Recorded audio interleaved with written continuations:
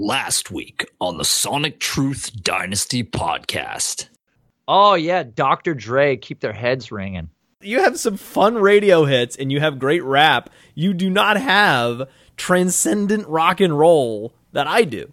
And the idea that Kyle Shanahan is a savior coach and he can turn it around with his magic book of spells. Did Kyle Shanahan go to Hogwarts, Nate?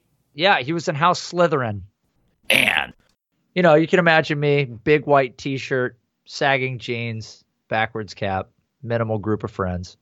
And why are you the guy that's posting Dynasty trades? That's so obnoxious. You're only posting it to show off. That's all you're doing. You're just showing off. You don't genuinely care what anyone thinks. And it's the best way to go out on a sweatpant boner. And is this the time when you think people start masturbating to the show?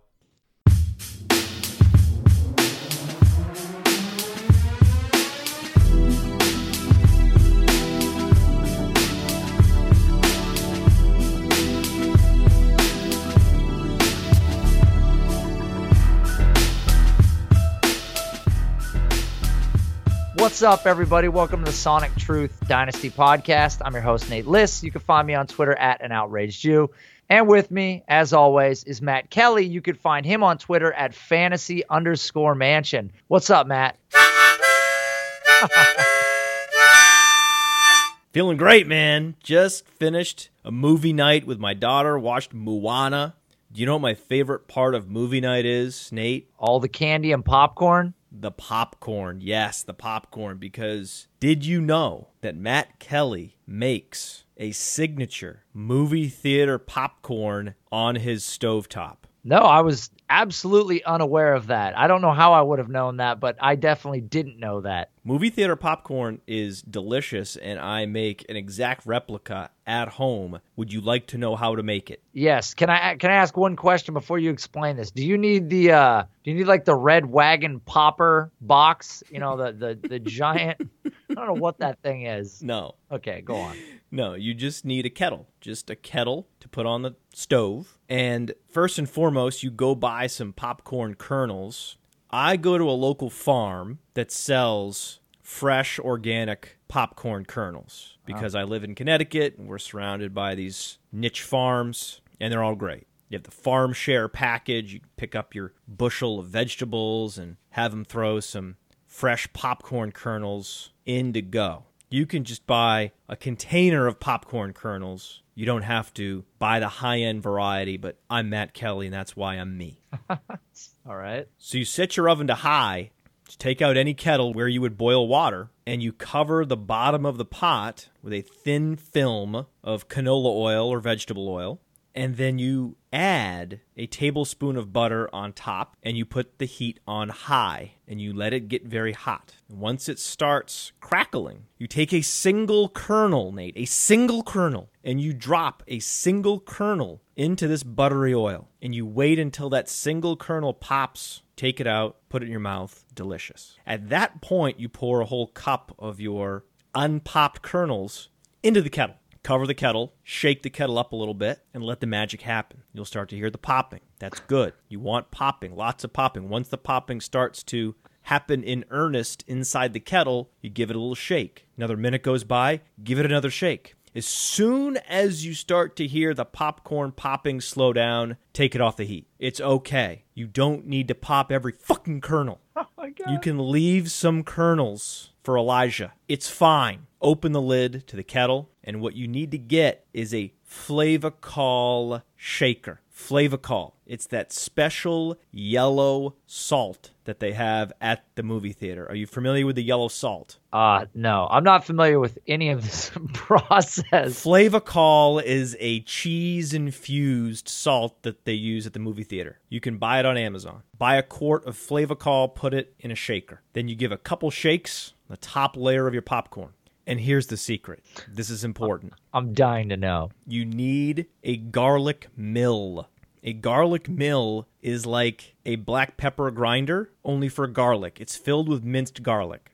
And you grind garlic, not into garlic powder. You don't want to use garlic powder. If you use a garlic mill that's grinding minced garlic, it will be a consistency that's between garlic powder and minced garlic. and you give it a few turns and cover the top layer of the popcorn with a sprinkling of your garlic. Then you turn it over, you give it a shake, and you do that one more time with more flavacol, more garlic. Put the cover back on, give it another good, rigorous shake, and you're done. You have movie theater popcorn for your family, and if you're a dad, you'll be a fucking hero. I don't even know what to do with that. Wow, that was bad. Did something die in your throat? No, I just had to clear my throat. I didn't Wow. know what to do. I was sitting here so long salivating, thinking about how I could figure out how to make popcorn the longest way humanly possible.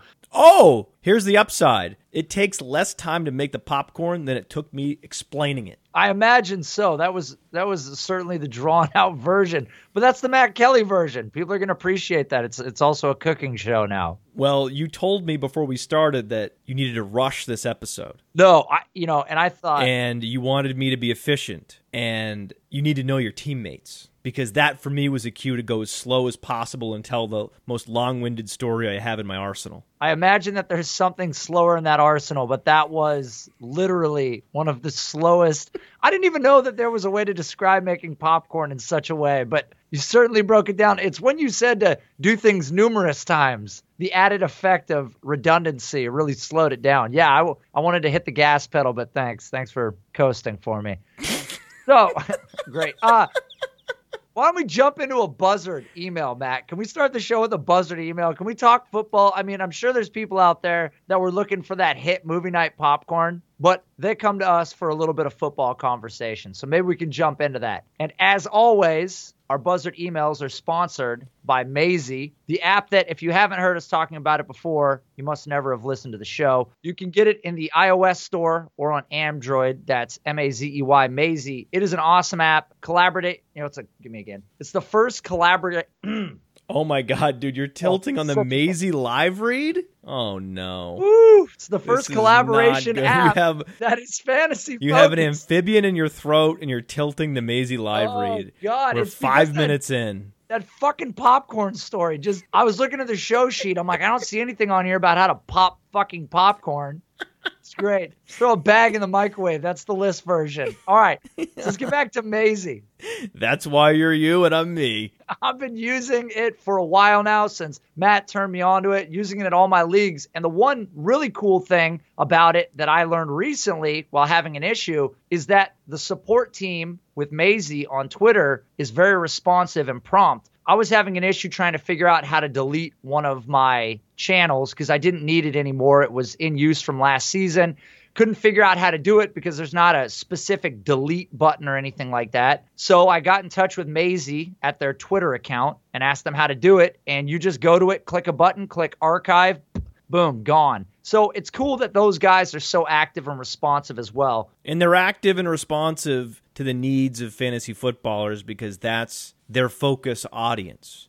That's why they rolled out a new feature allowing commissioners of leagues to lock down control of certain channels. So the league commissioners wanted to have a channel dedicated to official league business, Constitution talk. And there's a lot of flexibility on Maisie for anyone that's having a conversation to start a new channel, invite others. But what Maisie did was say, no, for special channels inside the app, commissioners are allowed to lock them down. So one of the things we want to do every week is talk about the new features and enhancements that Maisie is rolling out, and the best ones are the ones that are specific to the fantasy football community because there's no other chat app to replace your archaic message board on the App Store. Just search Maisie, M-A-Z-E-Y. There's nothing like it out there catering to fantasy football. It's true, and that's a great point because for a while I was creating channels and putting in parentheses view only because that's what I wanted. I wanted to be the only one posting in it so it was concise and everybody could go to one place. And then all of a sudden people were posting in it and I couldn't delete them and they weren't deleting themselves. And I love envisioning you getting frustrated by your league mates commandeering an official league business channel from Nate Liss. Yeah.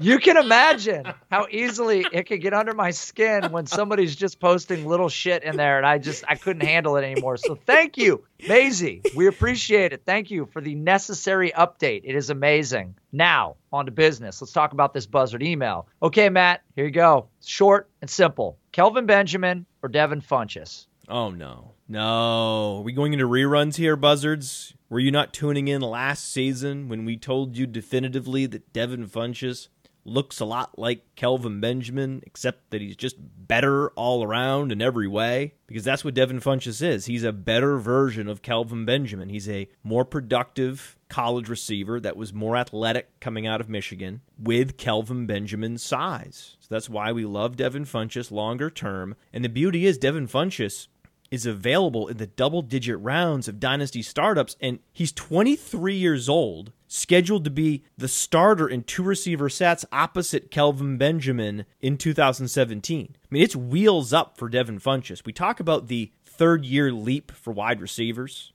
That used to be a very common cliche topic. It's talked about much less frequently. But as we saw last year with Davante Adams, sometimes it takes two extremely underwhelming seasons for everything to finally click into place for a wide receiver that has an exceptional talent profile tethered to a prolific quarterback, and that's what Devin Funchess is. This is the perfect time to acquire Devin Funchess in dynasty leagues because I don't think most people know how young he is. He's younger than Kenny Golladay, Nate, and he has 2 seasons in the NFL under his belt. He has 2 training camps already under his belt, 2 preseasons, 2 full seasons. Imagine the lessons that Devin Funchess has already learned that Kenny Golladay is going to be trying to learn this season at an older age, and yet Devin Funchess is being drafted after Kenny Golladay in startups. That doesn't make sense. You want to draft Devin Funchess because he has that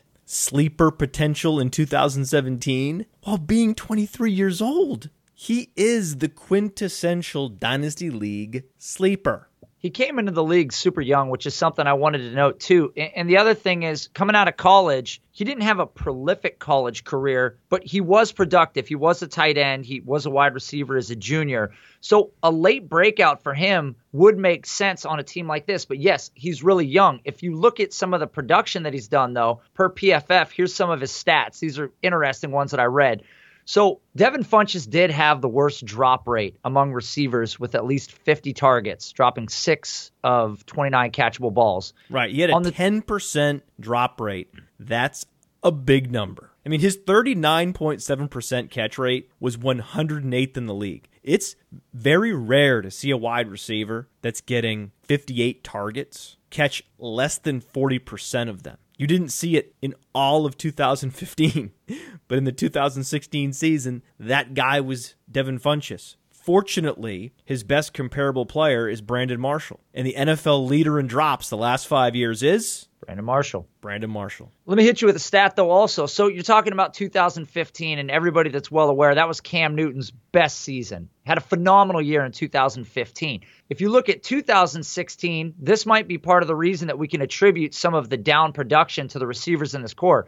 Cam Newton was the most frequently blitzed quarterback by percent of dropbacks, 40% last season. So blitzed on 40% of his dropbacks. And Cam Newton is not known for being the most accurate quarterback in the NFL. So you tether that with consistent pressure, changes in the O-line, and a young receiving core, and even Kelvin Benjamin, who's not a dynamic receiver out there, and an older Greg Olsen. No. It's difficult for Cam Newton. So if things are shored up this year, Cam Newton could have a great year, which is going to reflect well for Devin Funchess because Devin Funchess is a very good player. Last year, Devin Funchess, 81.5% of his receptions resulted in first downs. Devin Funchess, of all of his deep passes, dropped none of them. That's passes over 20 yards. And his contested catch rate, 77.8%. That was 18th in the league. So in contested situations, he's converting receptions. It's just that Cam Newton was not throwing a lot of catchable passes last year? Why do you think all the receivers in Carolina had well below average catch rates? Why do you think that is? Think they're all incompetent? No. Cam Newton was awful last year. And if there's a receiver that you could point to and say, he's the reason why Cam Newton struggled, it's Kelvin Benjamin, because look at the splits with Kelvin Benjamin. They're mind-blowing. In 2011, Cam Newton was the number 3 quarterback in fantasy. Then in 2012, he was the number 4 quarterback in fantasy. Then in 2013, he was the number 3 quarterback in fantasy. So Cam Newton started his career hot.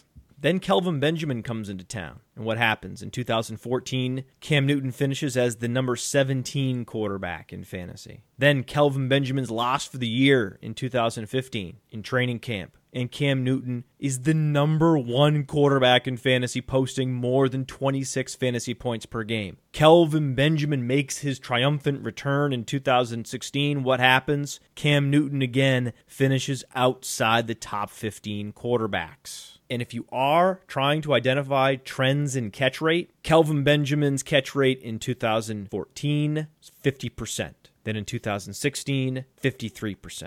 So the common denominator across all of Cam Newton's professional failures is Kelvin Benjamin. I mean, there's other things in there, rushing production and stuff like that, where in 2015 he rushed 40 plus more times than he did in 2016, had 5 more touchdowns, 200 more rush yards.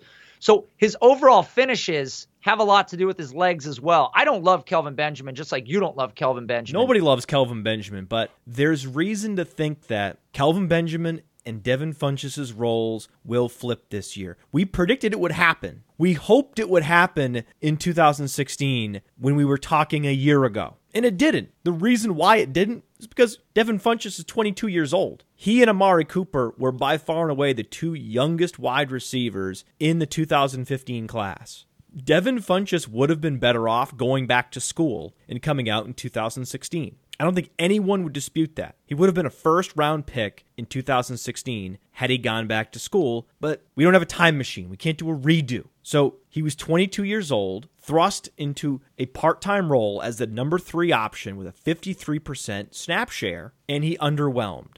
Big deal. I zoom out. I look at his dominance at the college level because he was dominant playing this tight end wide receiver hybrid role for Michigan. We have a metric on playerprofiler.com called College Dominator Rating specifically to identify fantastic prospects like Devin Funchess.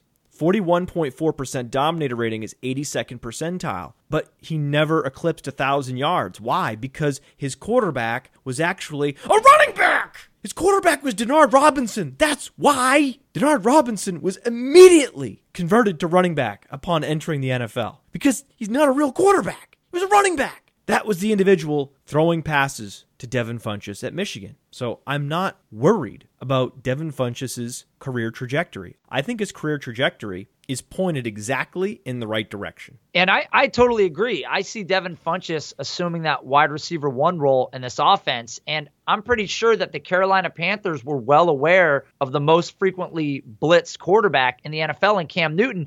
And that's why they went and got a guy like Christian McCaffrey, somebody in the backfield that's going to keep the second level honest. If they get back too fast, he's assuredly going to be ready for a quick dump off pass or something where he can make something happen in space that does not hurt Devin Funchess down the field. There's going to be a lot of pressure taken off of him. So it's a dynamic player that they added to this offense. And there's people out there saying that, oh, now that Christian McCaffrey's there, it's going to hurt the receiver core. No. Greg Olson's still going to get his. What? Devin Funchess will ascend as the number 1 guy in this offense. You're already hearing beat reporters for Carolina saying this is the year. I know we said it last year, but this is the year that Devin Funchess usurps Kelvin Benjamin. I mean, this is it. This is the one. And his ADP is so low. Like you're saying, there's just no respect for Devin Funchess. And I don't know what it is. Maybe people just assume that because of what Kelvin Benjamin did on insane volume in 2014, they're just looking at raw numbers going, okay, he's going to do it again. It's coming. He's the guy. He's the guy. He's not the guy. It's Devin Funchess. And it's still a good opportunity out there to go buy him for very, very cheap. Yeah, the guys we talk about that are available late in dynasty drafts, J.J. Nelson, Paul Richardson, Cole Beasley. They're great values too, but the difference is None of them profile as NFL X receivers, as primary options in a passing game, as go-to options in the red zone. Devin Funchess is that. Devin Funchess has a ceiling that those other wide receivers cannot touch, because people talk about Kelvin Benjamin being this red zone monster, right?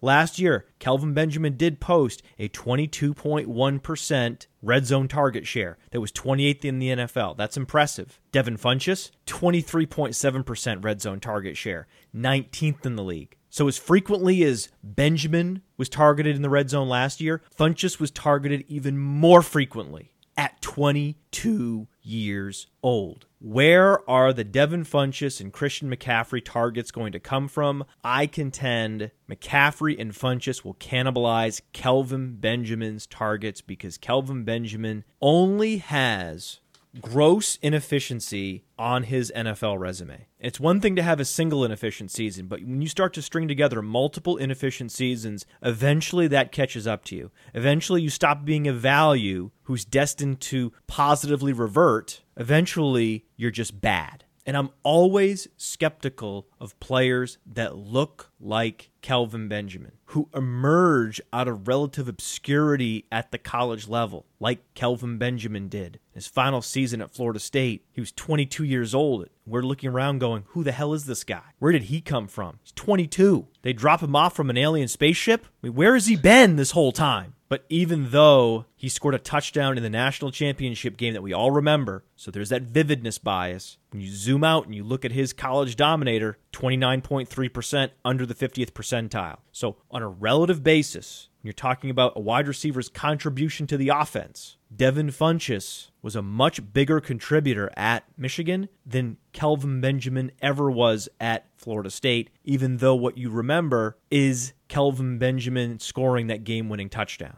So I'm skeptical of the player that just falls from the sky, scores some touchdowns, and gets drafted in the first round.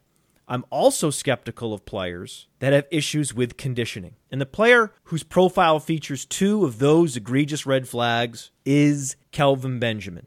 Every training camp, the question is, will he report out of shape? And the running back equivalent of Kelvin Benjamin is C.J. Anderson, because C.J. Anderson was dropped into the NFL out of relative obscurity, and every season there are questions about his strength and conditioning. We talked about vividness bias. You remember that play in the national championship game that vaulted Kelvin Benjamin's perception with so many in the football community. Well, there's another kind of bias that infects fantasy football.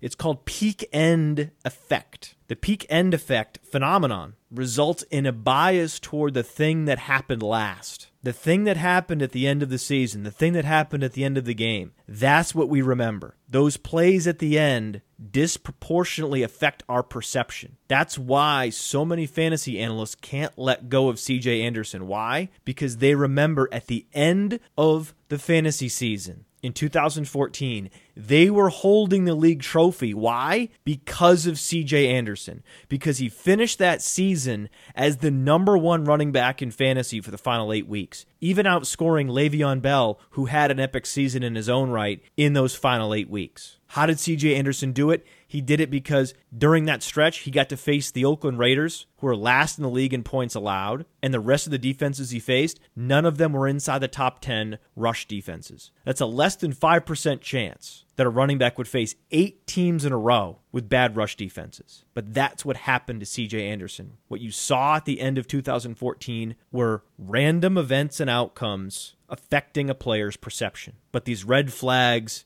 have been lingering all along. Why wasn't he at all productive in college? Why does he not devote himself to his craft in the offseason? These are players I will never invest in a dynasty league context, because lifetime value matters in dynasty leagues. It's why you couldn't draft Kevin White. Kevin White had over 100 receptions in his senior season. But before that, he couldn't reach 40 receptions. Just dropped out of the sky. And not only that, dropped out of the sky, caught 100 passes, and posted a 90th percentile height-adjusted speed score at the NFL Scouting Combine. Just vaporized the stopwatches of every scout in Indianapolis. How did he do that? You watch the games. He doesn't look that athletic. How? Brashad Perriman did something very similar. Kevin White's best comparable player on playerprofiler.com is Brashad Perriman. Brashad Perriman's best comparable player on playerprofiler.com is Kevin White. Both of these players underperformed their athleticism at the college level. You would think that Perriman and White, with their 99th percentile height-adjusted speed scores, would be dominant college receivers, but their college dominators trailed their athleticism. That's not the glaring red flag that Kelvin Benjamin showed in college as a prospect, but very concerning. How do players transform themselves into these athletic specimens without revealing it on the field at the college level? There is a way you can transform your body into something unnaturally athletic. Am I right, Nate? I don't know how I'm supposed to answer that, but I agree. I think it's absolutely possible. We've talked on this show how a player's athleticism changes very little during his college career, that the spark scores when they graduate high school move very little by the time they graduate college. But a curious thing happened with Kevin White and Brashad Perriman. I also noticed another interesting player to study is Alshon Jeffery, because I believe Alshon Jeffery is one of the few injury-prone players in the NFL. Jordan Reed, injury-prone. Why? Head trauma. Adrian Peterson, injury-prone. Why? A low body mass index and a long history of lower body injuries to essentially every body part, whether it be the knee, the ankle, everything in between, as well as well over 2,000 career touches. So all the warning signs are there on the Adrian Peterson profile. I consider him injury-prone, and I consider Alshon Jeffery injury-prone because his injury history is just so dense. There's such a litany of lower body injuries. It's a hamstring. It's a groin. Every bit of soft tissue on Alshon Jeffery's legs has been pulled and stretched and torn at one point or another. It's baffling. So I think that Alshon Jeffery and Adrian Peterson and Jordan Reed are the three injury-prone players that I can point to in the NFL. Otherwise, that term is grossly overused in fantasy football. But look at the Alshon Jeffery profile. Go back to his college resume. He was dominant as a sophomore at South Carolina. But then a funny thing happened. He played 13 games at South Carolina, but he only posted 762 yards and 8 touchdowns in his final season. That's why Alshon Jeffery fell to the third round. And what was the criticism of Alshon Jeffery coming out of South Carolina? Do you remember, Nate? I don't. What was it? Lacked passion for the game. Okay, that's one. Out of shape, poorly conditioned athlete. Comes to the NFL, suddenly loses weight, gains muscle, and then in a contract year, what happens? Suspended 4 games for performance-enhancing drugs.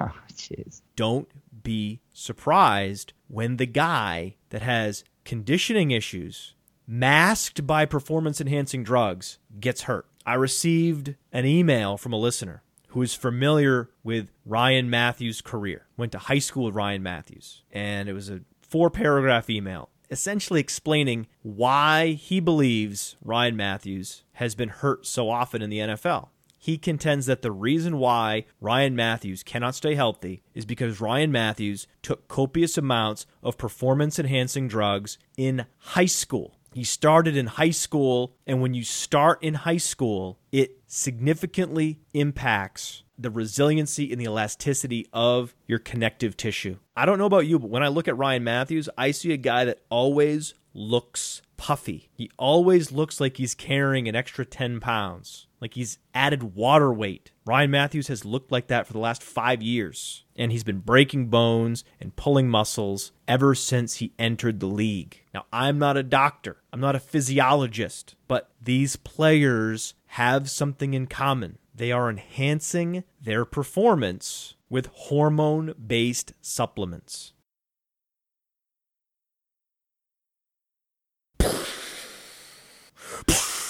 Explosion sound. Explosion.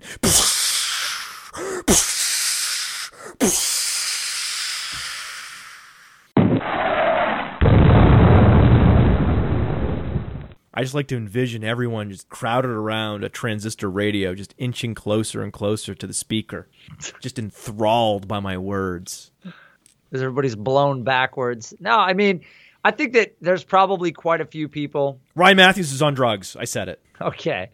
But there's probably a ton of people. It's like you've always heard. Alshon Jeffery's on steroids. Whatever is legal or possibly illegal, people are going to take until don't draft Alshon Jeffery. The league steps in and adjusts this boundary. So there's tons of stuff right now that's legal that guys can take that enhance their performance, enhance their muscular build, enhance their endurance, their body's ability to oxygenate the blood, all these things that are giving them an advantage that haven't been removed from circulation yet. So, and those are things that are under the umbrella. And so guys like this, I mean, it's a great point with two of these players that are consistently injury prone, perhaps during the developmental stages of their bodies as they're younger athletes, they were, creating degradation in the future because they weren't getting a natural build to things, and they were just masking injuries and powering through injuries and delaying injuries. And then they got to the league with the best athletes in the world, and they had to run at 100%, move at maximum speed. Ryan Matthews got drafted in the first round, so you could argue it paid off. Yeah.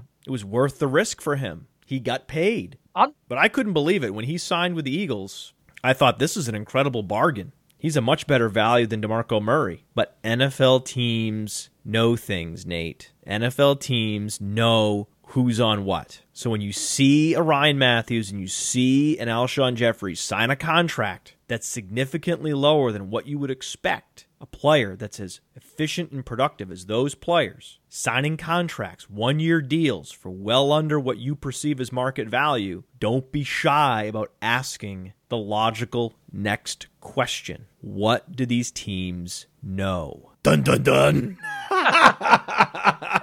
We're going to drop, let's drop I'm going to drop Law and Order. Dun, dun. Dun, dun, dun, dun, dun. That's good.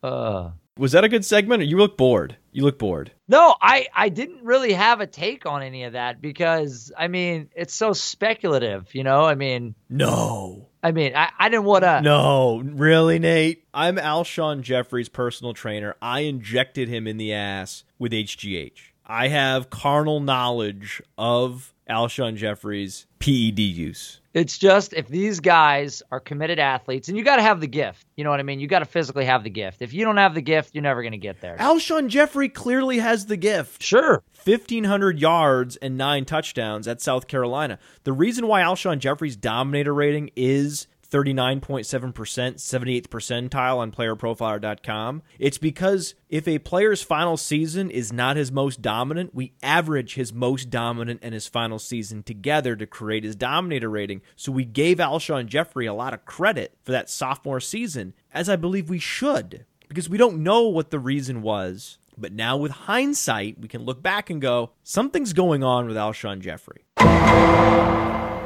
I love that I feel like I figured something out with Alshon Jeffery. Stay away from Alshon Jeffery. Don't draft him. He's going to be out of the league in a couple of years. Alshon Jeffery's the next Dwayne Bowe. There, I said it. I think I've got this all out of my system. This has really evolved. This is reckless speculation. Yeah, no, I can tell. You've purged. If anyone listened to this show, I might get sued. It's true. This is slander right now. There's no fact behind any of this. Well, except the fact that he was busted for PEDs.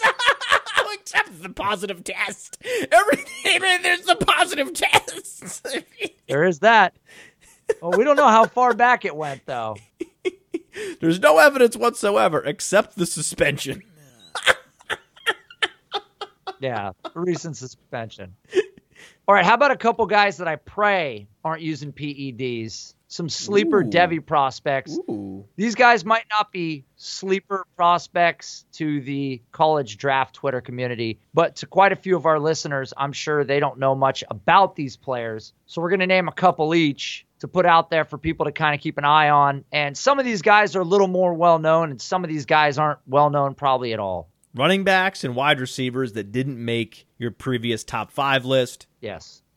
And so I didn't yell and scream about them. So no Equanimous St. Brown, no Sony Michel's. Players we haven't discussed yet. Yes. Here's a player that's outside of most people's top 10, but a lot of people like him. Dante Pettis. Now, you've heard people saying that Dante Pettis, University of Washington, runs a 4.55. Is that correct? Yes. Who says he runs a 4.55? Those at Walter Football believe Dante Pettis runs a 4.55. Are they correct or incorrect, Nate? Okay, the people at Walter Football were never more incorrect. Oh, we have some breaking news.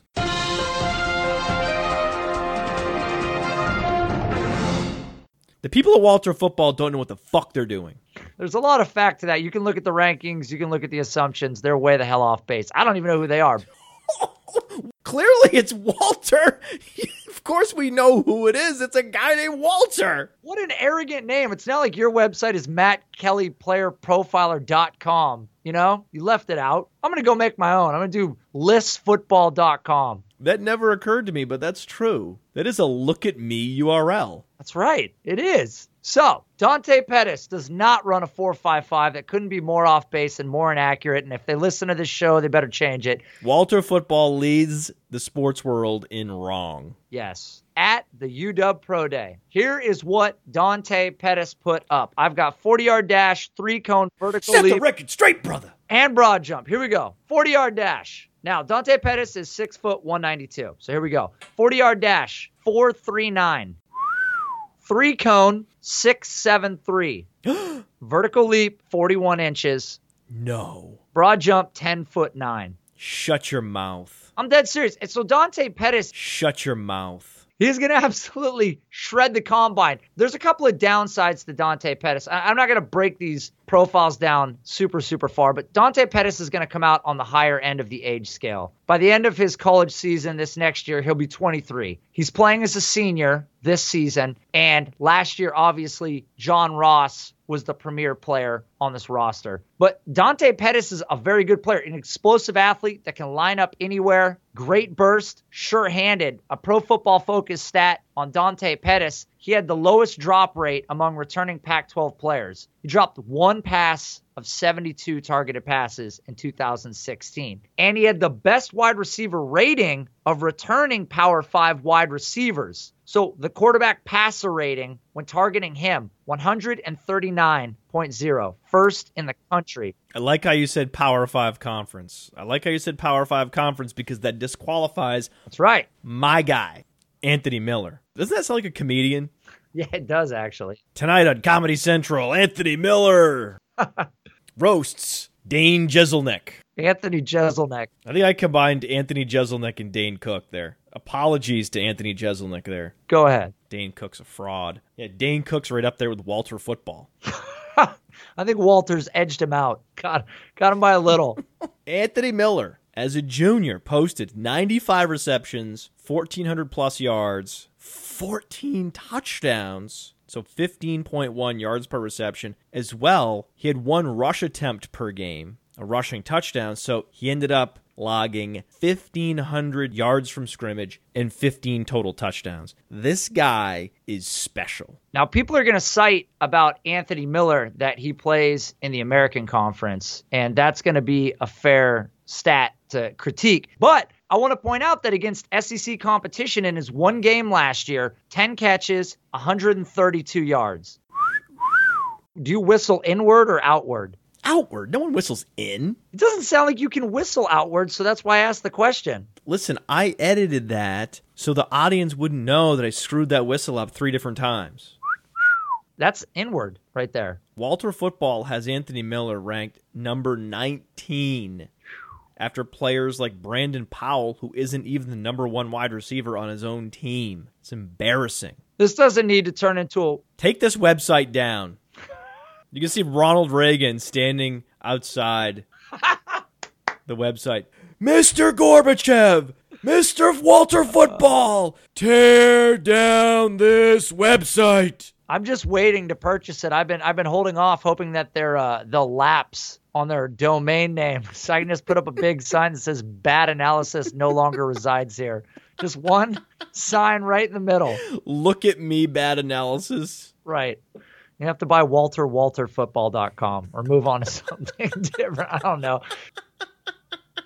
We both like Anthony Miller. That was his junior season. He's returning for a senior year at Memphis. He will be relatively old. He didn't play as a true freshman, but we love college dominance. Doesn't matter how athletic he is. Willie Snead is under the 10th percentile SparkX score, but he was a dominant producer at Ball State. So Anthony Miller's production insulates him from being relatively unathletic. I think he's a player. I think he'll be a contributor in the NFL no matter what he does at the NFL scouting combine. That's why I'm so excited about him, and he should be in everyone's top 10. Walter. Can I tell you about a running back who in his freshman year, the same year that Saquon Barkley had his freshman year, in the same conference as Saquon Barkley, outproduced him in 2015? Who is this person? My man, Shannon Brooks, Minnesota Golden Gophers. He had a phenomenal freshman year. Is it the Golden Gophers or just the Gophers? Yeah, Golden Gophers. I don't think it's the Golden Gophers. It's absolutely the Golden Gophers. We're gonna put. Isn't it the Minnesota Gophers? No, it's the you can Gopher look it up. It's Minnesota Golden Gophers, baby, all day. Oh my God, it is the Golden Gophers. What a stupid name that is. All day, baby. It's like WalterFootball.com. Yeah, it's Walter Football's alma mater. It's a very arrogant name. Could have been the Silver Gophers, Bronze. Could have just been a Gopher. Golden Gophers, baby.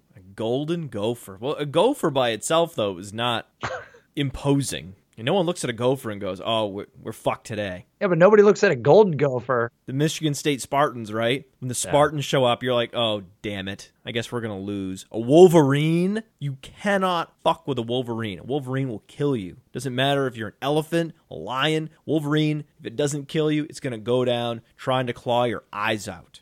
I don't know what's going on here. Wolverines instill fear. Spartans instill fear. Gophers do not. I don't care if they're gold, silver. I don't care. It's a stupid mascot. Well, I'm not afraid of Wolverines while we're being totally serious here. You are not afraid of Wolverines? No, dude. Put me in a small cage with a Wolverine and see what happens. See who walks out alive. Are you kidding me? No, I'm not kidding you. Contact the show, rotounderworld@gmail.com, or better yet, tweet us at rotounderworld, at Sonic Truth Pod, at an outraged Jew, at fantasy_mansion. A lot of ads. Send Nate Liss Wolverine GIFs. Set the record straight on Wolverines. He has no idea what the hell he's talking about. It's almost like Nate Liss went to work for Walter Football. Let me tell you this. You buy me a one-way ticket. You would be signing up for a world of hurt. And put me in a cage with a Wolverine, and I'll send that piece of shit back to hell where it came from. No problem. No problem. I will tear it in half over the top of my head as I do one loud battle cry and I snap its spine over my knee. You are a fool. Yeah.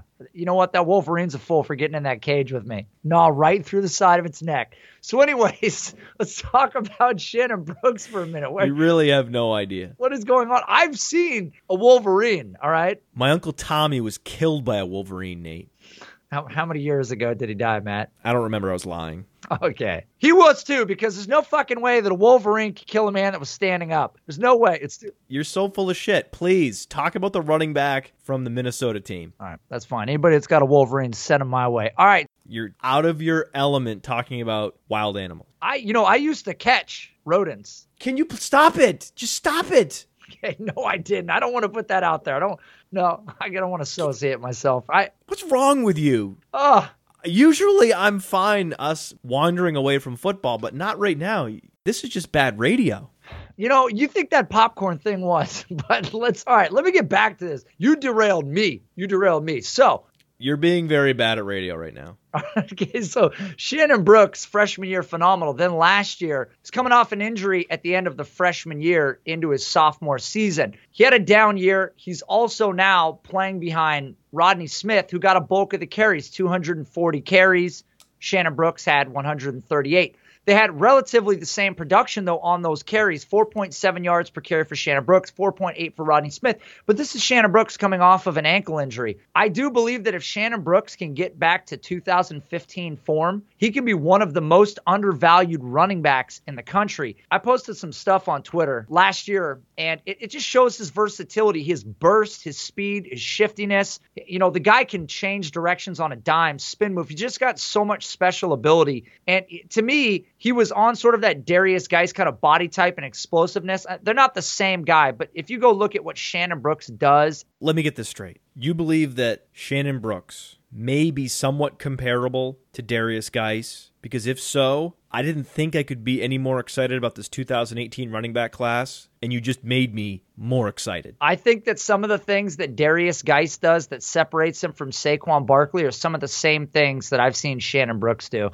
And I know that there's some people in the draft community that are high on Brooks too. So I know he's a sleeper. He's way down the list on a lot of lists, but let him have a healthy season and come back in 2017 and let's see what he does. My guy has an even higher floor than Shannon Brooks at the next level. This is a guy that I can't believe you didn't talk about when you focused on your top 5 running backs for 2018. Why? Because I love production. You know I'm a college production snob. Show me the dominant college producers. And it doesn't get more productive than Oregon's Royce Freeman. According to Russell Clay on Twitter, follow him at Russell J. Clay. Heading into this season, Freeman is already in the top 100 all-time for rushing yards in college football. Beyond that, he's less than 1,250 yards away from the top 10. You know who's number 10 in all-time rushing yards in college football right now? Alex Collins? That's right. Yeah, get ready when you start talking about these lists. It's not a bad guess, but it's LaDainian Tomlinson. Ooh. So Royce Freeman could vault into a very select group of running backs this year, and all he has to do is rush for 1,200-plus yards. I mean, that's not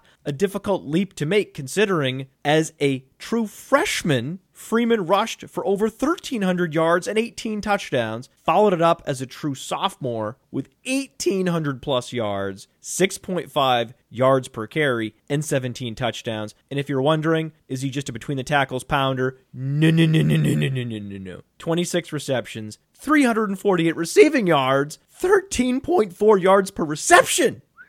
So when Royce Freeman gets the ball out in space, he is trucking defenders, he is making defenders miss, and he's ringing up first downs, touchdowns, and fantasy points. This guy is simply good at football. I'm not sure what kind of athlete he is. The speculation is that Royce Freeman's not an exceptional athlete, but he's a historic producer. I know that about him. So he's already well on his way to being the signature hashtag good at football running back in this class. And I always want that running back on my fantasy team.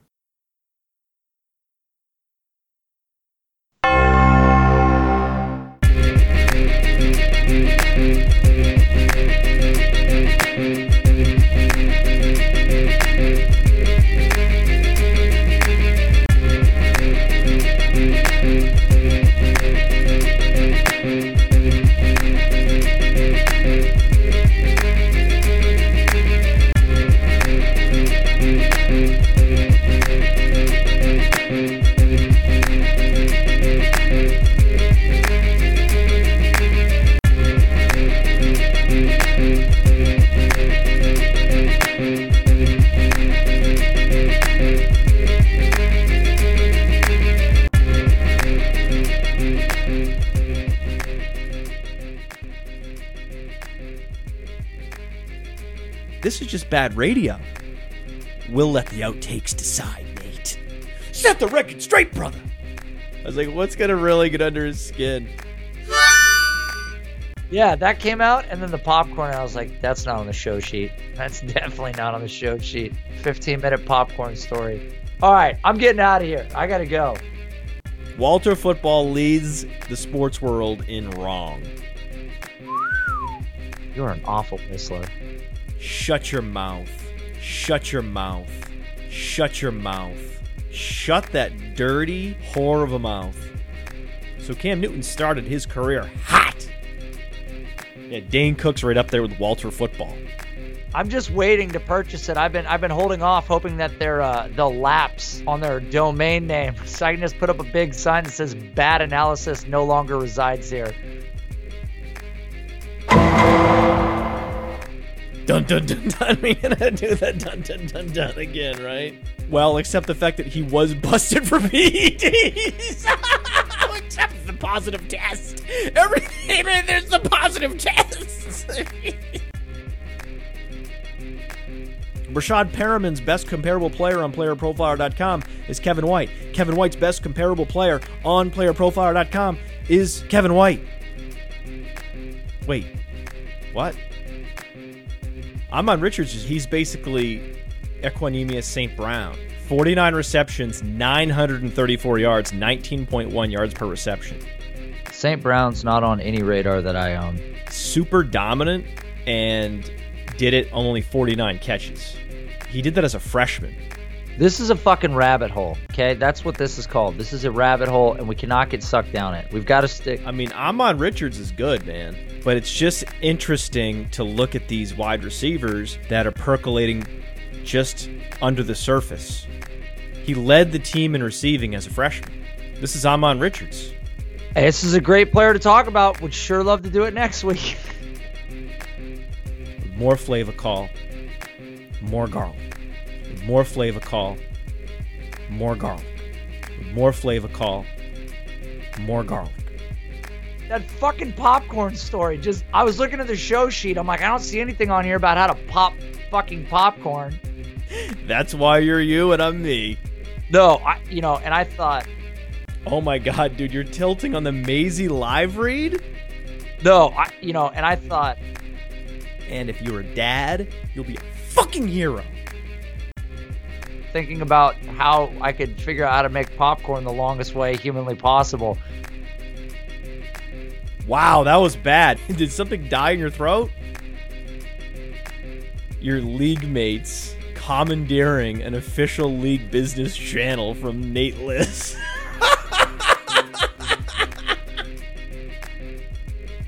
Because of your popcorn story, we're way behind schedule. I'm taking that out. You can't do that. You can't make the audience feel bad that they've been enjoying the show. No, I'm making them all feel bad. All of them. All the janitors and grocery baggers. And you can go for look it up. When the Spartans show up, you're like, oh, damn it. And no one looks at a gopher and goes, oh, we're fucked today.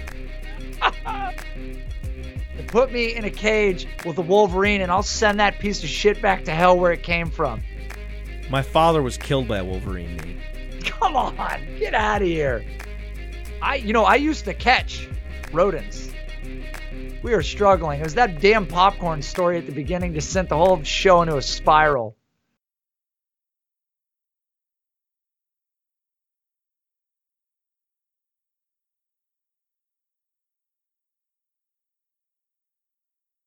My father was killed by a Wolverine, Nate.